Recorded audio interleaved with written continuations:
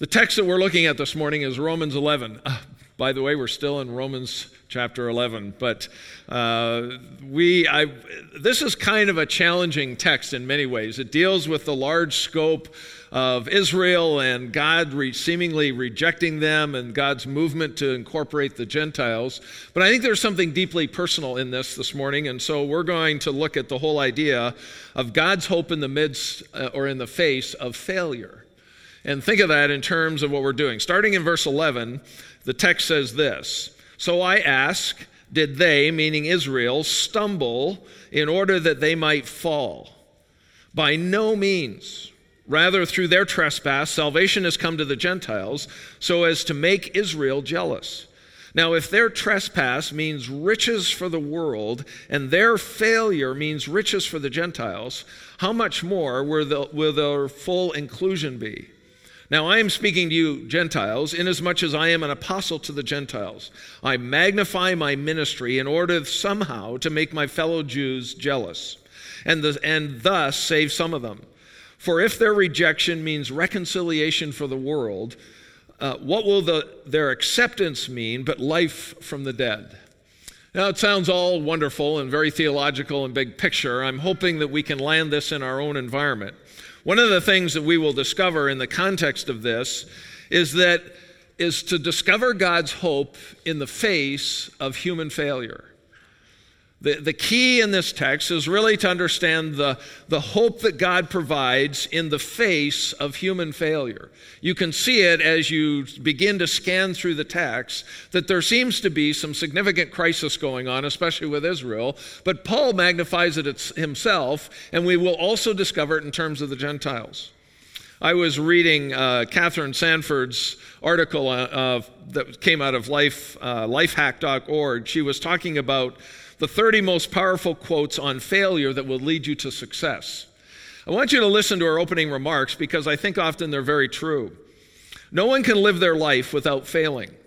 I am not sure why people have such a fear of failure, as it is the standard life experience we must all have. Today's society is obsessed with success and achievement, and failure is definitely not part of the equation. Failure and making mistakes is hidden away or seen as a human weakness. But be very wary of the messages you are being influenced by when it comes to failure. If you avoid making mistakes in your life, struggle to do everything right, and are obsessed with perfection and order, then living and experiencing a successful and happy life is going to be impossible to attain."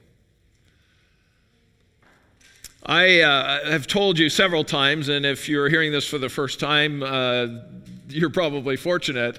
When I grew up, I struggled in my early teens, even as a believer, with the idea that my sense of value as a person was all contingent on being successful. Most of that stemmed from my lack of believing that my dad could be proud of me, and so I spent most of my early teens and later teens even trying to do everything absolutely right so that nobody, especially my dad, could find anything wrong with it. Because the moment that someone found something wrong with it, I saw that as a miserable failure and that I wasn't worth anything as a human being. I don't think I'm the only one that's ever gone through that. In fact, just to give you a picture of how bad it was, and the fact that I'm standing here talking to you has value of God's grace, is that we used to play table games as families, and I used to do these with friends. Some of you have heard this story. But my sense of worth was so tied into not failing that if I started losing a table game, and I knew that I was kind of on the precipice of losing, I would deliberately start losing so the other person didn't have the privilege of saying they beat me. Because if they were better than I was at playing the table game, that meant I was a miserable failure and I wasn't worth anything. Now that's pretty messed up. And the fact that I'm standing here isn't because of my ability to find success through my failure, but God's grace to give me hope in spite of failure or success. And what I want to broach you on is this whole idea of this text talking about Israel's catastrophic failure and how even they find hope in the midst of this debacle that they have created because of their rejection of God. And how it needs to translate into our own personal lives as we live every day. I ran through some of the quotes that she identified. I'll give you some of them at the front end. There's one anonymous quote that said, "Never let success go to your head, never let failure get to your heart." There's some practical wisdom in some of the things that we hear from people, and the reason is because they've gone through this. There was one by Mickey Rooney who said this: "You always pass failure on your way to success." Another one was a Chinese proverb: "Failure is not falling down, but refusing to get up." Nelson Mandela made this comment: "Do not judge me by my successes, judge me by how many times I fell down and got back up again." Napoleon Hill made this comment: "Most great people have attained the greatest success just one step beyond their greatest failure." I want to propose to you this morning that if you have not failed, you will never discover God's hope. The gospel is hope in the midst of human catastrophic failure. The person who doesn't need the gospel is a person who can't come to grip with their own failure. They can't come to grip with their own sin, their own sense of eternal destiny, and they're going to do everything in all of their stubbornness and their ego. They're going to prove that they're not a failure, that they don't need to be saved. And at the heart of this, we have this amazing text that, of course, deals with the greater scope of how God deals with Israel and the Gentiles, but I believe that it lands squarely in the lap of how we deal with failure and the hope that we find in the gospel of Jesus Christ. The first thing I want you to notice is the God's richest Israel, because we don't understand their failure as well if we don't understand how rich God has made them.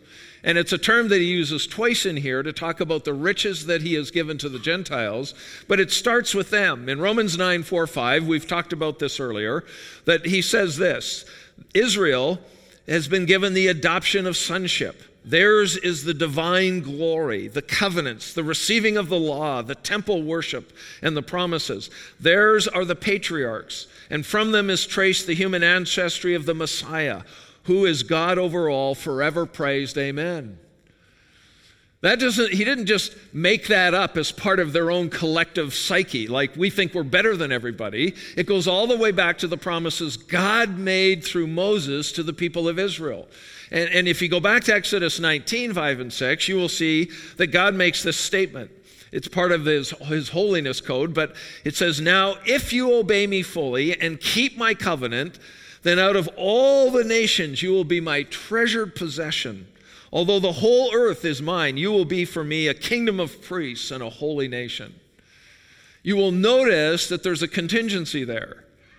If you keep my covenants, if you obey me, it doesn't mean God will discard them as a people, but they will lose this role in the world of being this holy nation, this kingdom of priests who have this great, amazing privilege to share the hope of the gospel or the good news of God's grace. And so when we come to this sense that we come into Romans chapter 11, and Paul makes this staggering statement in verse 11 where he says, "I say then, did they not stumble as to fall?" It's a powerful statement. The word stumble literally means to trip over something. It literally means, and you've done it, we've all done it at one point, we've tripped on a step, or we've fallen off a step, or we've twisted an ankle playing sports, or running around on the basketball court, or whatever it happens to be. We've all tripped and stumbled over something. And in the heart of this, we discover that the idea here is actually a pretty strong statement, because he says, did you trip? The question is, did they trip to fall? Now that seems pretty innocuous. You know, we trip, we fall down, we get back up, and on we go. But the statement here really has about it the idea of tripping to the point of destruction. The word fall is used in Revelation 11. It's after the two witnesses come back to life, and it says there's a great earthquake, and it says this: "And at that hour there was a great earthquake, and a tenth of the city fell." Basically means that it was destroyed by the earthquake. So the picture that he's painting here, and the question he's asking is, has Israel stumbled in such a way that they've been utterly destroyed by tripping, by stumbling over this thing that God sees so important? Now, if you track this, you will discover several different things. If you go back, for instance, to back in the Psalms, you will discover that they'll say a similar thing. And the psalmist is appealing, God, let them fall to destruction because they are an obstinate and rebellious people. And the point is that when God's people are stubborn and they're rebellious and they consistently and continually disobey God, at some point they trip and it's not recoverable. That they bring self-destruction upon their own life and the discipline and the punishment of God because they have just constantly and consistently rebelled and gone their own way. That's not likely what's going on here, although it's part of their history, is that when we went back into the idea of their failure, we'll discover that he says something back in the earlier chapters that's probably more germane to the argument that he's making. Israel's failure, this idea, has God rejected Israel? Have they failed so badly that God can't use them anymore? Really comes out of these statements. And I want you just to see the statements. It talks about their transgression or trespass in verse 11.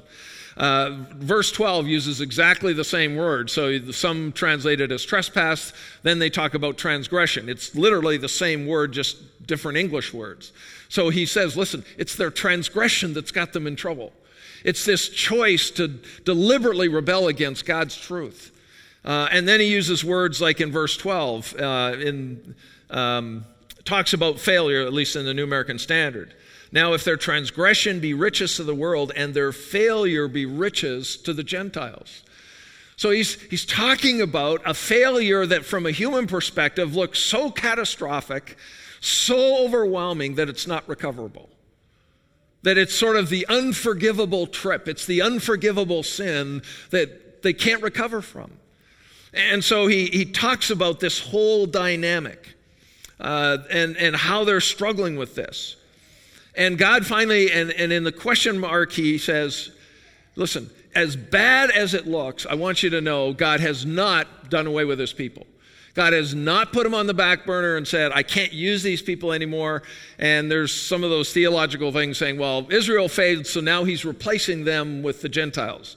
That they are the ones that are replacing the Jews. Well, in terms of mission, there's an element of truth to that. In terms of God's prized possession, they still are God's people. They are still the apple of his eye, so to speak. You're going to see in the way Paul talks that there is a hope and a future for even Israel as badly as their failure is. And so as we begin to sort of work through that, we discover this contrast. You'll see Israel's rejection leads to the riches for the world. And you'll notice that it talks about salvation to the Gentiles. It talks about riches for the world. Uses two different terms. Really referring to the same group of people, but making sure that it's not limited. Talks about the Gentiles, which would be anyone who's not a Jew, but then something that reaches the entire world. And so at their failure and their debacle, there's an opportunity for the riches of God's grace to spread to the rest of the world. Now, I don't know about you. If you play sports, you often hear stories of high-level athletes who get injured and someone steps into their place, and that person's failure, that person's accident opens the door for another person to step in. And you've heard these stories, whether it's professional quarterbacks or basketball players who get their moment at the demise of someone else, at someone else's crisis. They step in and all of a sudden they become the superstar because they've got their moment and they used it well. There's a sense that you get a feel of that in terms of this text, is that Israel's catastrophic humiliation has all of a sudden opened the door for the Gentiles to experience something that they never deserved and they never earned. And so you see this unfolding. But Paul also wants to make sure that we say, when he says, no, God hasn't eliminated the Jews. He wants to make sure he understands God's hope for Israel. And so he'll make some statements in this that are important. That salvation to the Gentiles is to make them jealous. That this movement that God has to bring the gospel through the person of Jesus to the Gentiles, Paul looks at it and says, this is kind of to poke at the Jews a little bit. Say, hey, wait a minute. This God that you say you served for so long and now nothing on your end is happening, it looks like God has forsaken you. God's movement is to expand his reach into the rest of the world and to save the Gentiles. If you think about it, it goes all the way back to his promise that he made to Abram in Genesis chapter 12, where he said, all the families on the earth are going to be blessed through you. Now, any human being would go, oh, great, the Jews will be successful. They'll become this kingdom of priests. They'll be a holy nation, and they'll be the center and the crown jewel of the universe, and all the nations will flock to them, and they will measure out and meter out God's grace so that everybody can, and then everyone will be successful. You wouldn't have painted it this way. Oh, well, it's your failure that actually is going to open up the door to the Gentiles, that God's going to bless all the families in the earth. See, the danger in sports, and depending on how competitive a person is, sometimes they want people to fail. I've seen this in sports all the time. I see it sometimes in the way you play. I'm a bit of a purist when it comes to sports, so my perspective is prejudice. But I think when people play sports, you have all this, everything from trash talking to basically cheating. If you can get away with doing things, like in hockey, you can hook somebody or smack them in the leg or do things that will try to distract them and do all kinds of things. That's the way you take an advantage of somebody. To me, that's like you don't have the ability to keep up to that person, so you have to cheat in order to keep up to them. That's the way I view it, but that's not the way everybody else views it. That's just part of the game. That's just part of being competitive. And so you get all this convoluted stuff that goes on, and I don't think the Gentiles are sitting on the sidelines going, we want you to fail. We want you to fail. But you can tell that in our own brokenness. There's times when it comes to job opportunities or sports teams or opportunity for raises and promotions, there's always this temptation in the back of our mind that we want someone to fail because then that opens the door for us. I have seen it and heard it. I've talked to people with it. I've experienced it myself, especially when I was growing up, is that there's always this temptation that you want people to fail in order to leave room for you to succeed. And it shows how messed up we really are. And then he talks about Israel's rejection becomes riches to the Gentiles. That will their acceptance be? What will their fullness be? When you get to chapter 11, verse 25, he talks about the fullness of the Gentiles coming in. It really talks about the idea of the full measure of all the Gentiles that are going to come to Christ. God has a plan about calling them and bringing them into the family of God. His reference here is really kind of indicated that in spite of their failure, God has a hope and a future for Israel, that their fullness of the experience of them being the prized possession of God is going to come to fruition down the road. Now, we're not going to get into all the eschatological elements of this, but the idea is that Paul is totally convinced that even in the midst of Israel's failure, his ministry that he's going to talk about to the Gentiles can provoke them to jealousy so that he might save some of them. There's still a back door for them. There's still hope that even though God can't, in a sense, use Israel as a nation to be that holy nation, that kingdom of priests, because they've fallen so badly that God can't use them for that right now, but he's going to the Gentiles, but there's still a back door, and the back door is called the gospel of Jesus Christ. There's still a hope. Paul still sees his ministry as a way for them to find hope. And so as you move through this, you'll discover that's his context in terms of dealing with their failure. But Paul has a hope too. You'll notice he makes what would seem to be a strange statement. He makes this statement that we're taking from 1 Corinthians chapter 15.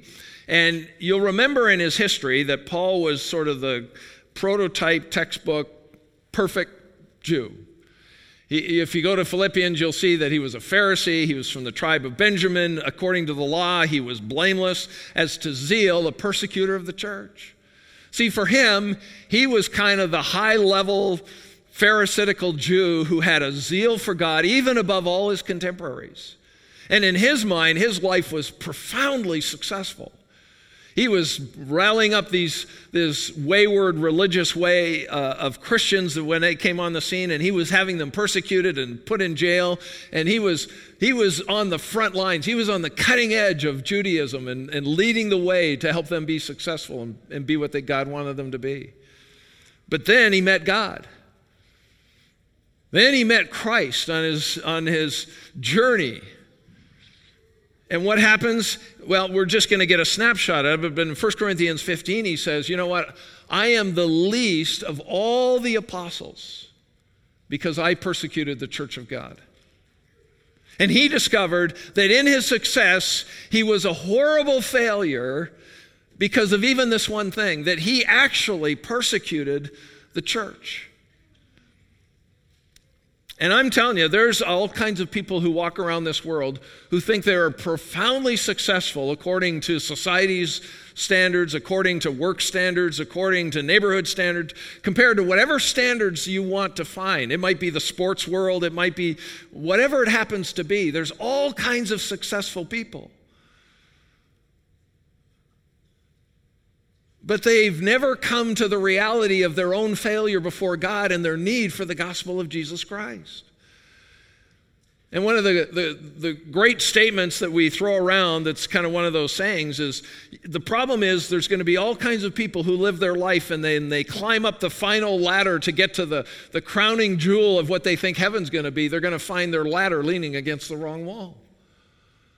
That all the success in the world makes no difference if we stumble over God. Jesus said that himself. What does it profit any person if he gains the entire world? He's successful beyond imagination and forfeits his own life.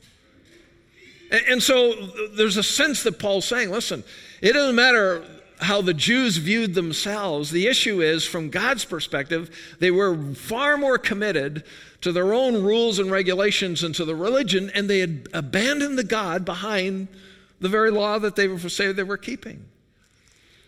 And so Paul says, I'm the least of all the apostles because I persecute. I discovered my own personal failure, and it was so profound that it could only find hope in the gospel of Jesus.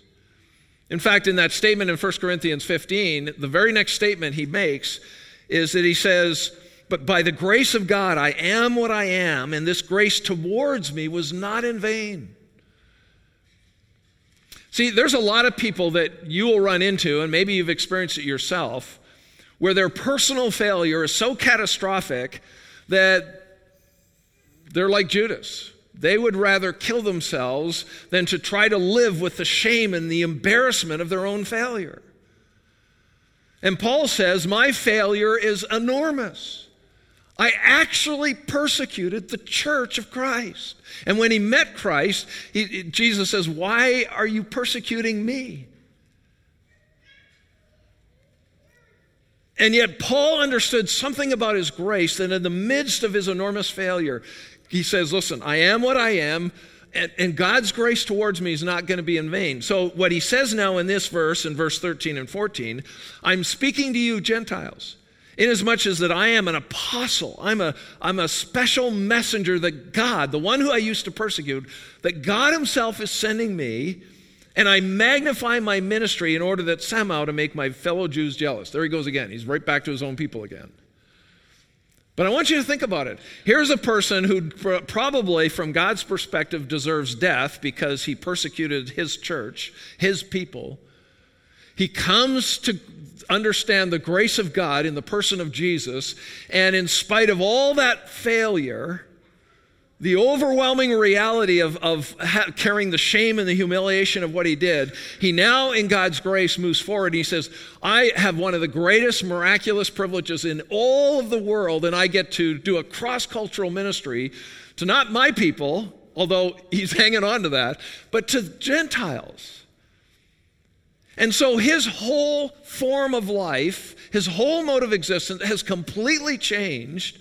For what he thought was successful, now he's a messenger to a cross-cultural people that he didn't even care about for the most part, and now he's sharing the gospel with them so that they can be saved. Now, he's never lost his heart for his people because he's saying, man, if I share the gospel, I become a living example of the transformation of someone who's so miserably failed and now God's using for his glory. And one of the things that anyone who truly comes to the reality of the gospel and the fullness of God's grace, regardless of how, in our own minds, how unforgivable our own failure is, they will find hope in the person of Jesus.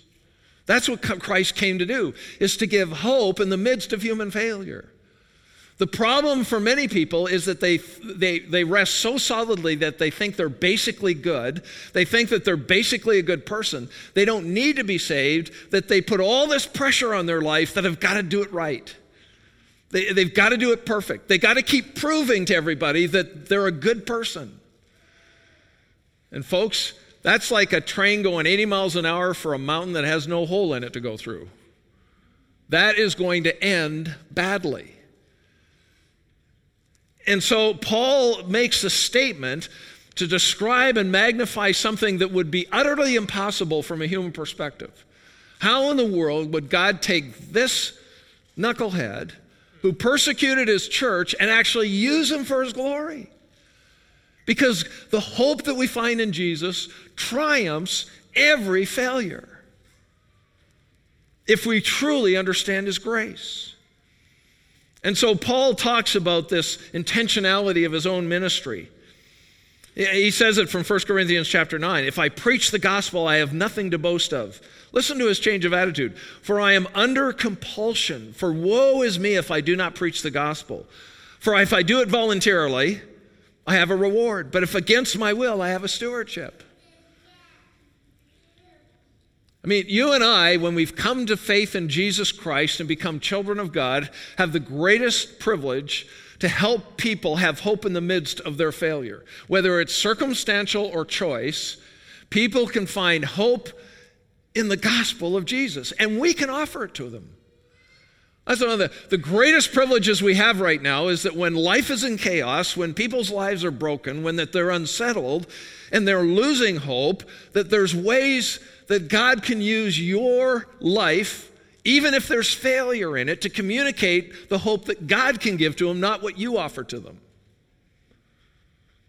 See, we like to be heroic in the sense that we want to be the hope that people find. It makes us feel better. It makes us feel significant. It makes us feel valuable when we can come through and rescue people. But the danger is, and there's nothing wrong with good works and moving alongside people in their journey, but we have to make sure that they don't put their faith in us. They put it in the gospel. And we live in opportune times for that. Now let me finish by camping on this. Human failure can be devastating. Is there anybody here that's never failed at anything? Yeah, well, if you put up your hand, you and I have to come to a Jesus meeting afterwards. And whether you blame it on other people or circumstances, I mean, there's lots of businesses in our world today, especially small businesses, that have gone out of business, not because they personally failed, but because of their circumstances. But I bet you, if they're human, there's a lot of them, there's going to be certain personality types saying, you know, I should have known this was going to come someday. I should have been prepared. I should have had this figured out.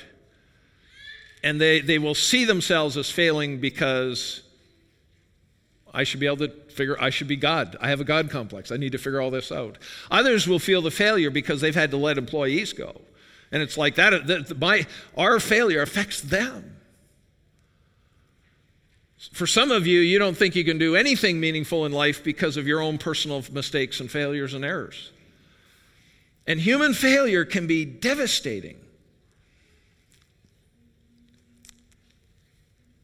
And so the question that I think the text raises for you and I on a personal level is, have you ever personally failed to the point where you're convinced it's unrecoverable? That this is going to define who I am for the rest of my life, period. Has your failure caused you to think that you could lose your relationship with God? I remember in college I struggled with that. God, I cannot get this figured out. I've tried and I've tried and I've tried and I've tried to do it right, but I can always find something wrong. And I literally remember being out in a field one day telling God, I was saying, God, look, I have nowhere else to go. No one else is kind of like Peter's statement. I know no one else has the words of life, so I don't mean by being a child of God, but go find someone else to do the ministry stuff because I screw this thing up so badly, I'm going to be worthless to you. And I didn't understand God's grace. Have you ever failed so badly that you believe you were not sure God could use you anymore? And the problem is that it's easy to have this kind of hope in the gospel, but we also have this profound hope in us that I have to be successful for God in order for Him to still be proud of us. And unfortunately, one of the greatest motivating factors in all of life is fear of failure, because you can find the most ferocious, passionate people in the world, but it's not driven out of a love for Jesus or the hope of the gospel. It's driven out of a profound sense that I'm not going to fail and I'm not going to mess this up. And so they work like madmen to just simply not fail. J.K. Rowling made this comment: "It is impossible to live without failing at something, unless you live so cautiously that you might as well not have lived at all, in which case you fail by default." See, the other side of the coin is the people who are never going to make a mistake because we're not going to try anything. Never going to take in a risk, never going to try to share the gospel. That's for someone else because I don't want to mess it up and then be responsible for sending someone to hell. Kind of like, what kind of a God complex do you have to come to that conclusion? Hey, I've been there. Don't worry. I get it. I speaking right back at myself. Not recently. This was a long time ago. Okay, right.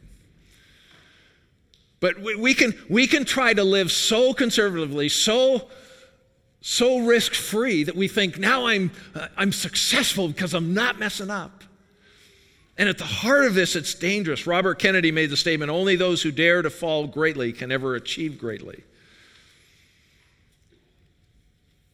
I want to remind you of a text in James, because the problem with Israel is that even if you go back to the book of Leviticus, you'll see 2 chapters that are about unintentional sin.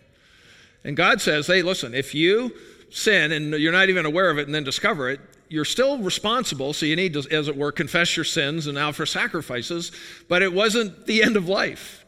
The other part was rebellious, ongoing, presumptuous sin. I don't care what God wants, I'm going to do my own thing. And that becomes a little more precarious. The problem for Israel is that they had developed a habit of that, of just doing their own thing. But when Christ came on the scene, they had sort of switched to become so ferocious about protecting circumcision and ceremonies and everything else that they've lost sight of the God that they were trying to serve. And I want to suggest to you that very clearly that when you look at a passage like in James, he makes a really interesting statement, and I don't think we pay attention to this very much at all. He says this in James 3:2, "We all stumble." Remember the word at the first, stumble, those who trip? "We all stumble in many ways." You ever paid attention to that text? We can have an obsession. Well, I need to live a pure and holy life, and that's what our commitment needs to be. But James says we all stumble in many ways. And anyone who does not stumble in what he says is a perfect man or woman. But God recognizes that we, in many ways, unintentionally, we stumble and trip. We err, we'll sin. But God makes a provision for those who understand His grace that if I confess my sin and then change the direction of my life, that there is forgiveness and God can use us. Thomas Edison made the comment, "I have not failed. I've just found 10,000 ways that a light bulb won't work." And I want to challenge you this morning simply with this.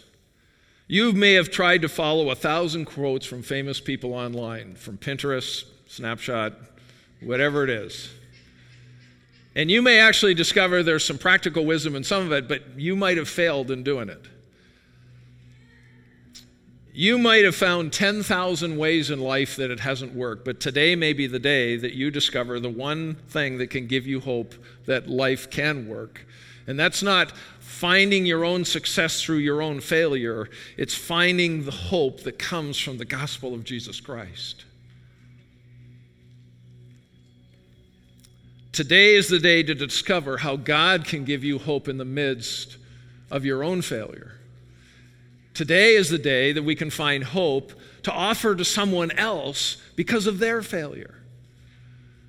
Today's the day that we can find that even believers in Christ need to find hope every single day of their life because of the gospel. Because it's too easy to become self-condemning and critical and cynical and skeptical rather than finding hope in the grace that comes in the gospel of Jesus Christ. And so wherever you're at this morning, I hope that this prayer can give you hope and encouragement to take a step closer to Christ and His grace as it's grounded in the gospel of Jesus. Father, one of the great principles of life is that out of enormous human failure, you resurrect new hope. Father, out of the debacle of our own failure, you can resurrect hope in Jesus. Father, there's some sitting here this morning that may need the encouragement of the hope that you give, not the hope that everyone else has been trying to give them and all the quotes and the wisdom. Somehow that doesn't make any difference.